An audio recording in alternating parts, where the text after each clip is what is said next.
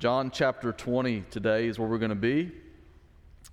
If you haven't been with us for some time, then you may not know this, but we have been walking through the book of John together from chapter 1, verse 1 to the point that we are now in chapter 20. And so we are just about done. And really from here on out, this book is just so good and has been. I feel like I say that every week. What am I thinking right now, right? It's been good for a long time, and there's just so many neat things we've been able to see in this book, and today is no different. It's a short passage. We're only looking at 5 verses, but I'm going to be honest with you. I'm even at this very moment thinking, what can I trim from the things that I want to say? Because there's a lot to be said about these short verses that we're going to look at today. I'll start with just a principle that power dependence in a material world is weakness, right? Power dependence in a material world, this world is weakness. I'm going to use an illustration to mention kind of what I'm talking about there. Power dependence is a weakness in our world because what happens when the power goes out, right? I'm weak. I'm just going to go ahead and confess that to you right now. And when the power goes out, I'm reminded of my weakness. Before we lived in Meridian, we lived in a small town called Millport, Alabama, which is in West Alabama, really close to Columbus, Mississippi. And it's a town of about 1,000 people. When the power goes out there and anywhere, typically the power company goes to the most population-dense places and restores their power first. Makes sense, but really stinks whenever you're one of the little guys, right? And we were when we lived in Millport, and when the power went out in Millport, it stayed out. I think I might have even mentioned that to you guys before. When we lived there, also, it wasn't just that the power would go out, because you think, oh, the power goes out. If it happens in Meridian, you're like, well, I'll just get on my phone and use my 5G and watch Netflix or something and just pass the time, because we are weak and we need technology because we're pathetic, okay? We being my generation, apparently, because some of you guys could handle it just fine. But out in Millport, no cell service. Okay, and so when power goes out, you also don't have a phone for anything other than a flashlight and maybe some offline games that you may want to play. But that meant other things too. First of all, you immediately go into phone battery conservation mode, which usually when the power went out, you weren't expecting it. It would be raining outside. It'd just be a nice calm day, and all of a sudden, boom, you're gone for 8 hours. And you're on 20% battery, and you're just toast, okay? But that also meant, obviously, no TV because there's no power, no social media because there's no internet or no phone service. By the way, all of our kids sleep with sound machines that are plugged into the wall, and so when the power went out when we lived in Millport, all the kids woke up, so that was just fun. Really fun whenever it happened. And it always happened at night, too. It never happened during the day. It only happened at night. And so when the power went out, all the sound machines turned off. All of a sudden, all in unison, like a chorus of annoyance. The kids just start screaming together. Not just that, but, you have limited warm showers then because the water in the water heater is warm for now. You better take your shower quickly because it's going to soon be lukewarm, which isn't really warm at all, right? And then it becomes cold because you want a hot shower. But I couldn't tell you how many cold showers I took by candlelight. And also, you have to keep the refrigerator shut because you can't let out the cold air. Things will spoil in there. You can't open the freezer, same reason. The microwave doesn't work. The electric stove doesn't work. Again, I'm pathetic. All right? I'm just venting those things. So you have a meal that consists of dinner that night being crackers and water and a cold shower. Just sounds like a great night. Now, many of you who came up in the good old days would have fared just fine, and you think that I'm ridiculous for saying those things, and that's okay. But I say that to say this, that not being connected to a power source in our increasingly electronic day and age reminds us to varying degrees just how power dependent we are. And I'll say that again, that power dependence in a material world is a weakness. But I'm going to contrast that by saying this. Power dependence in the Christian life is a necessary strength. Power dependence in the Christian life, not in the material world, but in the Christian life, is a necessary strength. The Christian life is at its very center power dependent.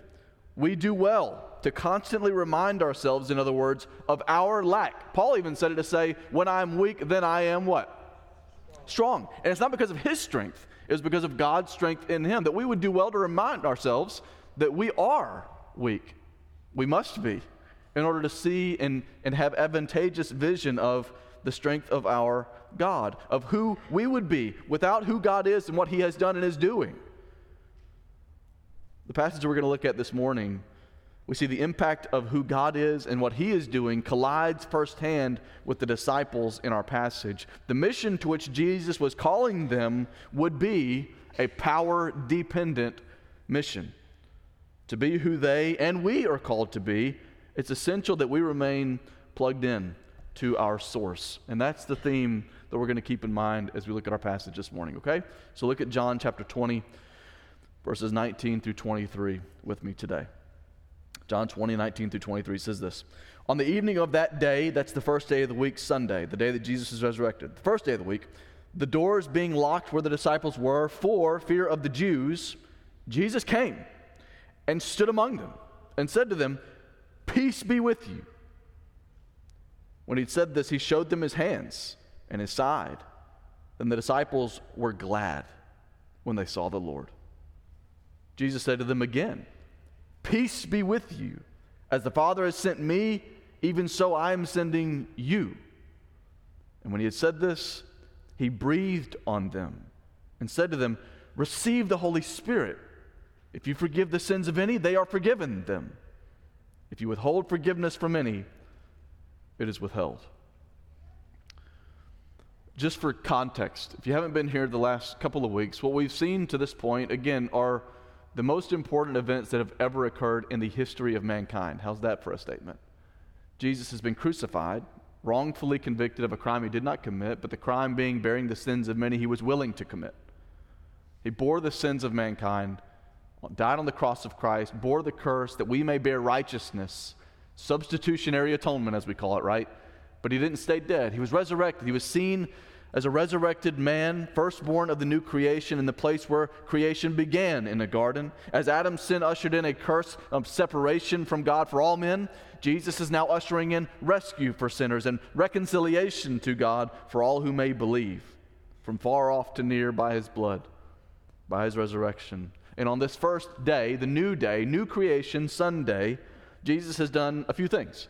We haven't read all these. We've read one of them or a couple of them. Jesus has appeared to Mary Magdalene. The Synoptic Gospels, Matthew, Mark, and Luke, tell us that he also appeared to other women on their way back to Bethany from his tomb. We also read in another gospel that he appeared to 2 disciples on the road to Emmaus. We see also that he appeared to Peter as a resurrected man. And now in John we see that he appears to the rest of his disciples, minus Thomas, and we'll see that soon as well. From morning last week, M-O-R, the morning time, to evening in our passage this morning. In our text today, by looking at a sort of great commissioning, a sending out by Jesus, not the one we see in Matthew 28, but one similar to it, we're going to see what a benefit we gain by being dependent on being plugged into our source, who he is and what he has done and is doing. So if you're taking notes this morning, I got a couple things for you that I'm going to leave with you guys. And sort of, I'm going to call it the plugged-in produce. Not produce, but produce, like what you get at the supermarket, right? At Walmart or Kroger. Who says supermarket anymore? Do we even do that anymore? Like Walmart. You go to Walmart, you go to get the produce. What is it? The fruit. And so that's what I want to have in mind today. I've got 2 of these produces for you. Number 1 is this. Plugging into peace produces joy. Plugging into peace produces, the fruit of that, plugging into peace, is joy. We're going to see something pretty neat here. There's something to be learned from the reactions of the witnesses of the resurrection. Again, we looked at John and at Mary last week. John in a sort of indirect witness of that. Mary seeing the risen Christ. But there's something for us in the response of the 10 disciples gathered in this locked room. Look at the beginning of verse 19. It says, on the evening of that day, the first day of the week, the doors being locked where the disciples were for fear of the Jews.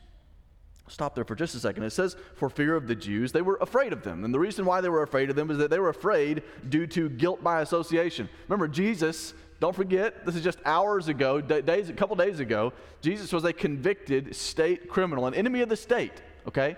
They were his best buddies.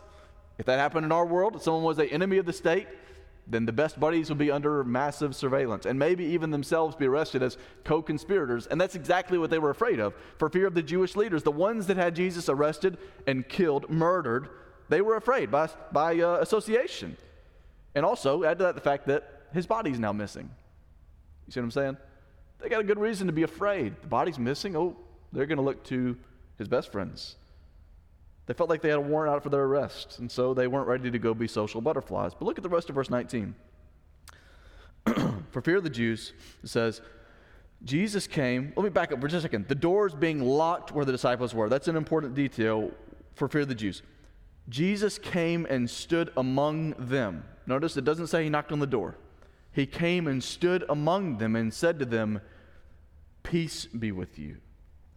It's meant to be understood as a supernatural appearing. The doors were locked, and whether Jesus supernaturally passed through physical walls or appeared out of thin air or supernaturally opened locked doors, the main thrust is that he supernaturally showed himself to his disciples. Now, last time that most of these guys saw him, remember, only Peter has seen him in the flesh of the disciples. John had seen a hint of that. Last time John saw Jesus was when he was crucified, right? So the last time most of these guys, the 10, had seen him was when he was being arrested in the Garden of Gethsemane. They weren't even at the trial for fear of the Jews. They weren't at the crucifixion for fear of the Jews. And so that's the last time that they had seen him. And so what's going to happen is he's going to appear before them supernaturally, and he's going to gesture to his wounds, shows his hands to show them they did not imagine the events of the weekend. Jesus was murdered, and he's now alive. And John does something interesting here that I'm going to point out, and we're going to talk about for just a second. He emphasizes a common Jewish greeting. Peace be with you, Jesus says. The words that he would say here are Shalom Aleichem, peace be with you, while gesturing to his body to prove the miracle to them. Peace be with you, Shalom Aleichem, a very common greeting, but he says, look at my hands. Another gospel tells us he also gestured to his feet, who had a nail through them. And he said, look at my side. It really happened. Look at verse 20. When he had said this, he showed them his hands and his side. Then the disciples, it says, were glad when they saw the Lord. A typical Jewish person would have, at first hearing, thought nothing of this greeting. Again, it's very common, peace be with you. But it's repeated in verse 21, which we'll read momentarily. It's also repeated again in verse 26, which we'll look at next time. It's repeated, in other words, for emphasis. And when John does that, which he does it often, when he repeats something, it's repeated for emphasis. The reflective hearer, in other words, not just the person that's in the passage, in the context where they hear a very common greeting, but you and I, a reflective hearer and reader, may recall that not too long ago when we were looking through this book, that Jesus had assured his disciples before the cross that peace was coming. John 16, verse 33. Please don't miss this. I have said these things to you. These things would be the fact that he's leaving them. That in me you may have peace. In the world, please hear this, in the world you will have tribulation, the opposite of peace. But take heart, I have overcome the world. He tells them they're going to have peace. In a time when he's saying, I'm out, I'm about to be crucified, you're going to be an enemy of the world. Peace be with you. Does that make sense? It's a very confusing thing for Jesus to say. Peace, historical tradition tells us that all but one of these guys looking at the resurrected Jesus would be martyred. Does that sound like peace? But Jesus is speaking much bigger than peace with men. Again, he's already told them the world will hate you because it hated me. No, the emphasis and reminder that Jesus brings peace to his disciples is a declaration that though they are in clear and present danger, by his wounds, he has bought cosmic peace for cosmic criminals, transgressors against a holy God, that we may not have external peace, Jesus is telling his disciples, but inside, internally, though things on the outside may feel like they're falling apart, Jesus can make this amazing declaration, peace be with you. Isaiah 53:5. Isaiah was Jesus' favorite Old Testament book. I mean, he's always quoting the book of Isaiah. Hey, Isaiah. Isaiah's there. Says, I love you, man. You're my favorite too. Isaiah 53:5. Listen to this. I want you to just hear the echo of peace and how it's bought. Isaiah 53:5 says, but he was pierced. Remember the wounds. He just showed them, right? He was pierced for our transgressions. He was crushed for our iniquities. Upon him was the chastisement that brought us peace. And with his wounds, we are healed. Do you hear all? I mean, it's like a copy and paste almost like this is a commentary to the very moment that we're looking at in John this morning. Jesus' statement appears before them, boom, supernaturally. Peace be with you. Look at the wounds. It is the ultimate complement of the last declaration that he made before his death. It is finished. Peace is purchased. It is with you.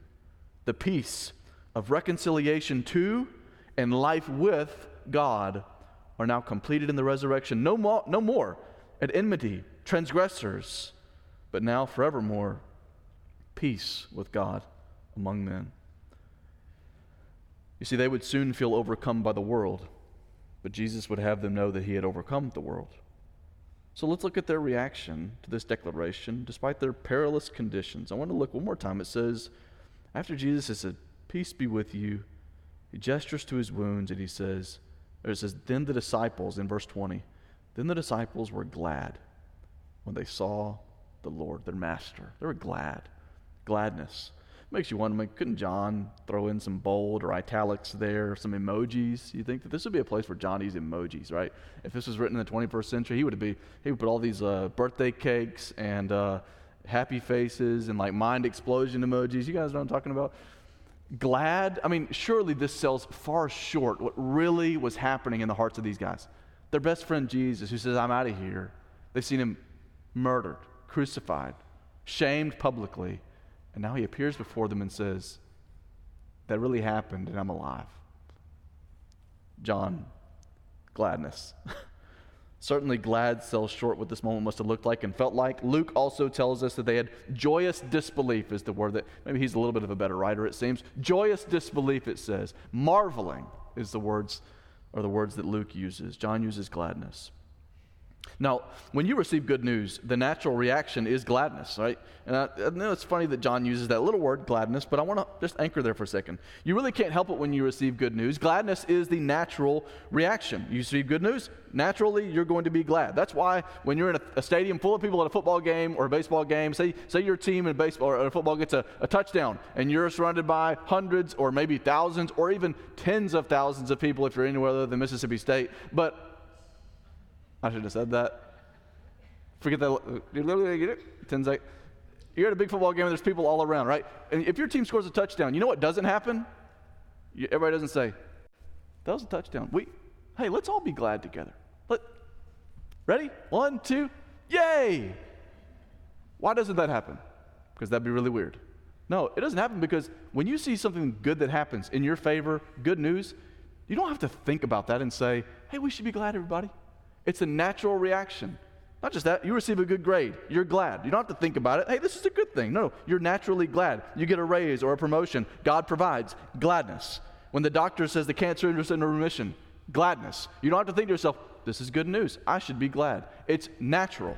When the tests come back negative, God answers prayer, and therefore you are glad. You don't have to think about it. It's a natural response to naturally amazing news. You don't have to think to yourself, "I should be glad about this," and then you start to smile. No, you don't have to, because gladness is the natural response to good news. And here's why I say that. Christian, church, we have more reason than anyone in the world to be marked by a permanent and persevering state of gladness. Now let's be realistic. There have been and will be brutal days ahead. Days where gladness may feel far from you, and you may be in that time right now. And that's why I use that modifier when talking about gladness, persevering gladness. Because there are days when gladness will be far from you. And you may be there right now. But I say persevering gladness that is permanent, because though it may waver, at the end of the day, the reason for your gladness never will. You see, the disciples knew the pain of bad circumstances. They would eventually be headhunted. But if your joy is not brought by your circumstances, then your joy cannot be snatched away by your circumstances. I'll say that again. If your joy is not brought by your circumstances, then your joy cannot be snatched away by your circumstances. Your joy, in other words, is not based on your bank account, your relationship, or your marriage. It's not based on your self-esteem and your ability to perform or be good enough. Your joy isn't based on how people have been treating you, how well you've held up against temptation today or that week. Isn't it interesting, by the way, that when listing the fruit of the Spirit in Galatians 5, Paul says love, but then he puts joy and peace right before patience. Joy and peace, patience. The things that don't make you happy, pinned up right there next against the joy and the peace that we have in Jesus. How can Christian gladness persevere all things? Please hear this. Because your joy is based on the imperishable, undefiled truth that you were once far off, dead in your sin, but have been brought near by the blood of Jesus. Untouchable gladness. And it's not that your gladness won't take a beating. It's just that at the end of the day, there's no beating you can face in life that will ever alter that your life is hidden with Christ in God, Colossians 3:3. And again, during that farewell discourse in which Jesus tells the 11 that they will be hated because of the fact that they are his, he could say in John 15:11, "These things I have spoken to you, that my joy may be in you, and that your joy may be full." The ones that will be hated, full of joy. There's something jarring to be heard there. And yet, it seems like Christians can be some of the brightest and most glad of people. And Christians can be some of the most miserable, scowling, ugly of people. That just doesn't compute, does it? Guys, don't be the person, the Christian, with the perpetual scowl on their face. Be filled with gladness. When we're in here, sing with a glad heart. Don't you have reason to be glad? When you're here, and even when you hear the word being preached, I think I'm sharing good news. Listen with a glad heart. This is good news, church. The natural reaction to good news is what? It's gladness. When you go out there, not just into the gathering space when we're about to eat and have fun together and be glad there, but when you go out there, be an ambassador of gladness. Bless people. Parent with a glad heart. Speak to other people with a glad heart. Give of your time, of your money with a glad heart. Encourage other people with a glad heart. Because you have reason to, I think. But by looking at some of us, you doubt it. Be marked by perpetual, persevering gladness. We got reason to, church. It's our DNA. Because peace with you, as Jesus said, is through the work of Jesus. Peace that produces joy. The second thing is this. Plugged in produce. Plugging into power produces missional living. Plugging into power produces missional living.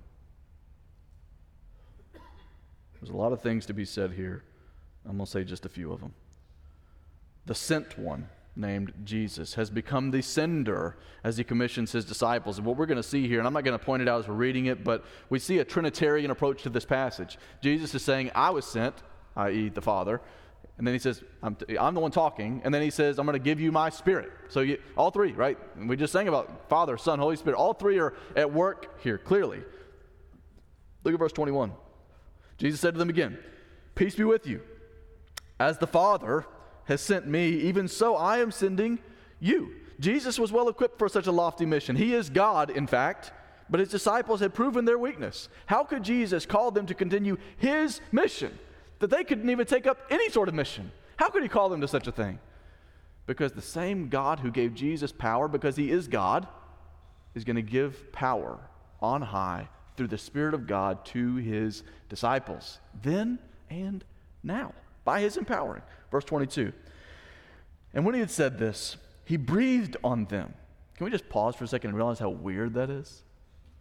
Okay, if that happened in any other context, if I just went, you'd be like, we need to get out of here, honey. He breathed on them and said to them, receive the Holy Spirit. It's a strange occurrence. Again, we know the context, but it's a strange thing that's just happened. I want to explain it for a moment. First of all, this is not Pentecost, the time when all of the disciples of God received the Holy Spirit, when He rushed upon them in Acts chapter 2, where Jesus is absent, He's with the Father. A mighty wind rushes into the room with the disciples in Acts chapter 2. They begin speaking different languages with witnesses all around, and they're like, these guys don't speak all these languages. This is a work of the Spirit of God. That's Pentecost. This is not that. And so this is not the moment that the disciples were filled with the Holy Spirit to the fullest degree as we are today. This was a sign of what was to come. No reason to think that receive the Holy Spirit, which is the command here, is a command to be accomplished immediately. And that Jesus has done this before. Again, this is not something that's accomplished immediately, but a sign of what is to come. He did this in John chapter 13, verse 8, where it's best illustrated when Jesus washed the disciples' feet. John 13:8 says, Peter said to him, again, when he's washing the disciples' feet, he says, you shall never wash my feet. And Jesus answered him, if I do not wash you, you have no share with me. Now, he wasn't saying, I have to wash your feet, and when I finish washing your little feet, then you can be my child. That's not what he's saying. He was saying that this is a foreshadowing of a different washing that was to come. And where did that washing take place? It didn't happen at a table with a bowl of water. It happened at his blood being poured out at Calvary, right? But he can say here, if I don't wash you, you have no share with me. At a simple level, it's just a foot washing. But at a sign level, it points forward to a spiritual washing achieved by the blood of the Lamb, whose death takes away the sins of the world. It's a sign. And this breathing, I would argue, is also a sign. It's an acted out parable pointing to Pentecost that was to come later. And so he's saying, receive the Spirit of God, because you will, as you go on this mission. It's going to happen later, but it's an acted out parable what is to come. Ultimately, it doesn't really matter, though, because it doesn't impact the point of the passage. The passage is that the scene is funny to imagine. Jesus is breathing on them. Again, I just can't get the image out of my mind that this is a weird thing that Jesus has just done. Can you imagine? Just imagine that. Your friend's sitting there and you're just like, receive God's Spirit, my son. That's weird to me. But then he makes, that last statement is a hyper lofty statement for Jesus to make. I mean, the Holy Spirit is only mentioned as active 22 times in their Bibles in the Old Testament. You got a group full of fishermen, carpenters, tax collectors. 22 times the Spirit of God is mentioned as active in their whole Bibles, the Old Testament. And now Jesus, the Son of God, says, all you guys, He's going to work in you. That's a pretty lofty statement, is it not? The word here, by the way, the reason Jesus does this breathing gesture, which again is weird, but the reason it's not that weird and actually makes sense is because this is pretty clever what Jesus is doing. I've mentioned this before, but the word for breathe and the word for spirit come from the same word, pneumos, where we get the word pneumonia, the wind disease, right? And so when Jesus is breathing on them, He's literally saying, I'm spiriting on you. Breathes on them. You're going to have a wind come upon you, is what He's saying. So it's really a clever analogy that He's using. As He breathes on them, He's saying a different sort of wind will rush onto you. Basically what's happening here in the literal language is He breathed on them and said to them, receive the holy breath, the wind. It's a metaphorical sign of a different breath that would be blown into them, God's oxygen. Whether now or later, the point is that the followers of Jesus will continue the mission, not by their power, and this is the point, but by the power of their God, a different kind of wind, air. For He is the only way that they and we can accomplish the mission of proclaiming the gospel. Look then at verse 23. About this mission, he says, you're going to receive the Holy Spirit. If you forgive the sins of any, they are forgiven them. If you withhold forgiveness from any, it is withheld. That's not saying you can be stingy about who you want to save. That's not what he's saying here.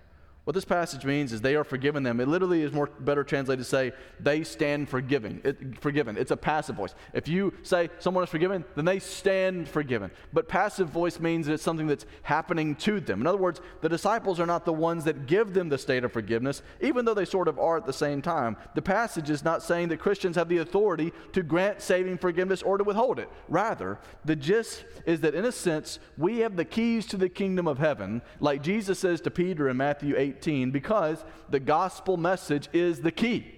If there's a locked door, you got to have a key. And he's saying to the disciples, if you want people to walk through the door, you better give them the key.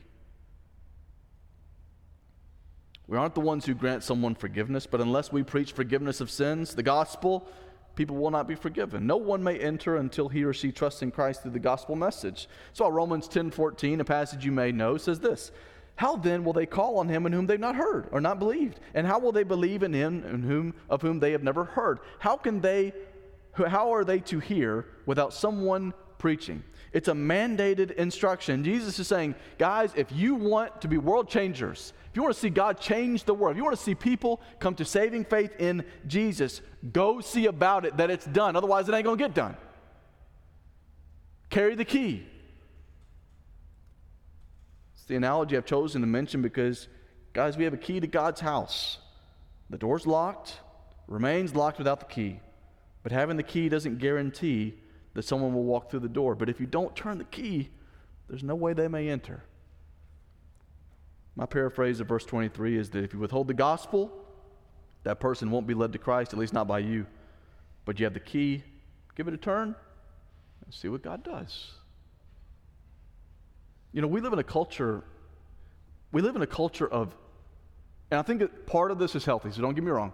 We live in a culture of sadness and frustration toward the state of the world. And I think we should.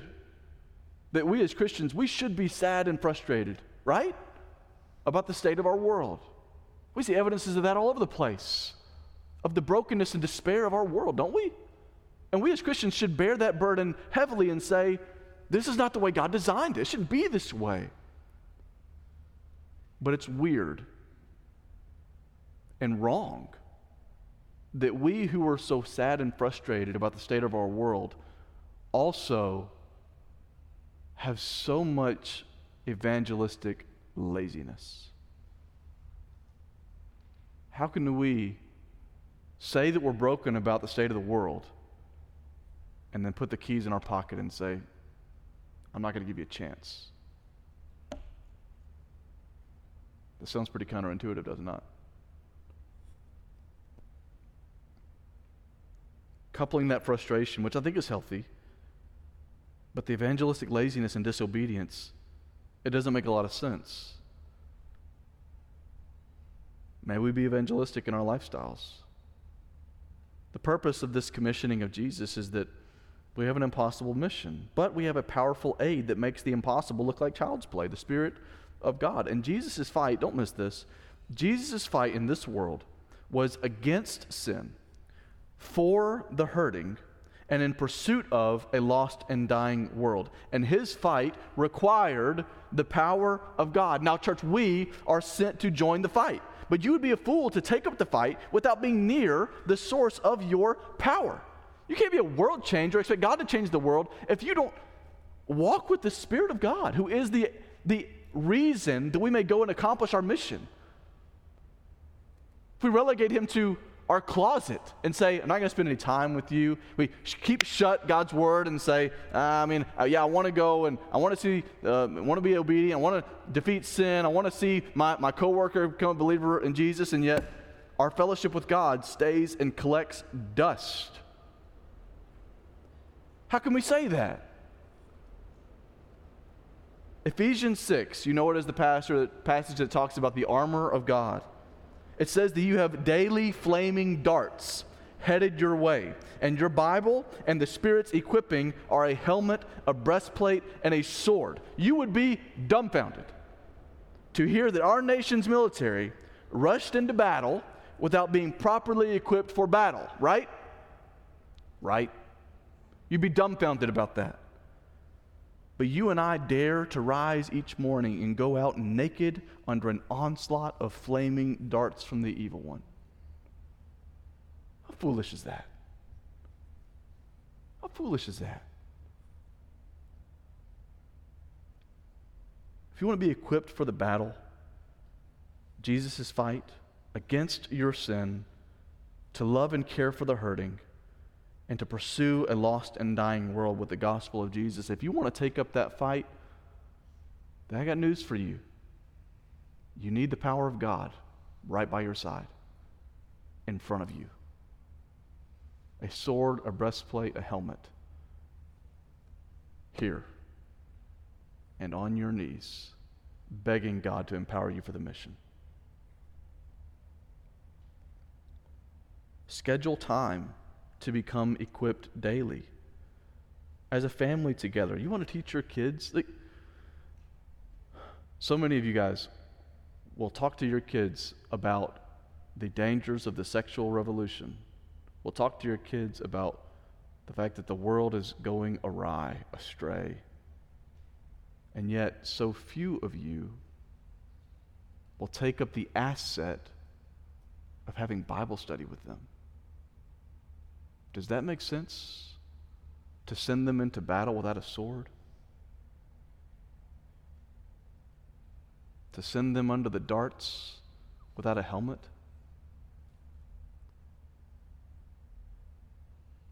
Are you marked by evangelistic laziness? Set a goal. One person per week that you just want to tell them that God loves them. One person per week that you want to have a sort of gospel conversation with them. And don't just set an evangelistic goal and say, I'm going to do this. Commit to pray for them. You want to see a world changed? How about we talk to the one that can change it?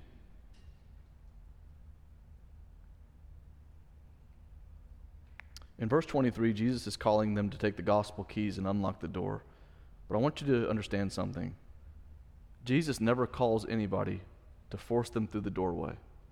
And this is what I mean by saying that. I don't want you to be discouraged by failure. Because evangelistic success, please hear me say this, evangelistic success does not look like how many conversions you've put under your belt. Evangelistic success looks like the fact that you have been faithful to sow the seed and trusted God to do the changing. I think that the reason so many of us are fearful of evangelism is because we are fearful of rejection, of being asked a question that we don't know the answer to. God doesn't call you to know the answer to every question. You can't. I don't. He calls you to be faithful, church, to sow the seed and trust Him to work in people's hearts. Are you plugged in to the source of our peace, to the source of our power? Our youngest daughter, her name is Eden, and Eden is 2. She'll tell you, how old are you, Eden? 2? She can't do this, just 2. And she's adorable. I think she's the most adorable person I've ever seen that's her age. I can say that because my other kids aren't her age. I'm not playing for favorites. Eden is adorable. And unfortunate for us, she's hard to deal with at times because she's so adorable. Because you're like, oh, she's so precious. And some of you guys are like, oh, does she ever do anything wrong? And I'm like, just come over. We'll just spend, about 5 minutes with her and you'll see. But she's got a heck of an attitude, y'all. We call her Tootie, which just sounded cute at the time, but now we know that it was short for attitudey. And I think I've told you guys that before. So we've now, since she was a little baby, we put her shoes on for her because she's a little kid, right? And so when we put her shoes on her, she can't do anything. She'll come up and say, "Sheh," which means shoes. Put her shoes on her. So she brings them to us. She throws them in her hamper instead of putting them in her closet. It's adorable. But anyway, she brings us her sandals and says, put the shoes on. And so we do, and we've done that for literally her entire life. But recently, when it's time to put her shoes on, specifically with these pink sandals that she loves, but she can't do them by herself, she grabs them and sits up on her bed, and obviously I go sit next to her, and this happened to Brooke as well. I grab the shoe from her, and I'm going to help her put it on, and she snatched that thing away from me. "No, Daddy," because she wants to do it herself. And I'm like, you're not allowed to grow up, right? But she snatches them away, and then we have to rebuke her because she's a little sinner too, just like us. But as silly as that sounds, it's a good thing, right? That she becomes more independent. It's a really good thing. Praise God that our kids become independent. Goodness. The older she gets, the less she needs her father. That's not the way the Christian life works. The more mature she gets, the less she needs her father. Guys, the Christian life is the exact opposite. Please don't miss this. As you mature in Christ, you will see the exact opposite effect is that you can't face a single day without Him. You're a fool if you think that you can snatch life away and say, I can do this. No, Daddy. No, Father. And we scoff at that and think, well, of course not. But how often? How often do we tell the Father, I can't do it without you, Daddy. Father, I can't do anything without you. Do we begin our day that way? Do we prepare for hard conversations that way? Or are we perpetually snatching everything out of the Father's hands and saying, I can do it? Can I just tell you this? God supplies within you what He requires of you. God supplies in you what He requires of you. And that's why His disciples could be the recipients of such profound words. Peace be with you. That our peace produces gladness. That our power empowers us into the mission. What you are called to be is not who you can be alone.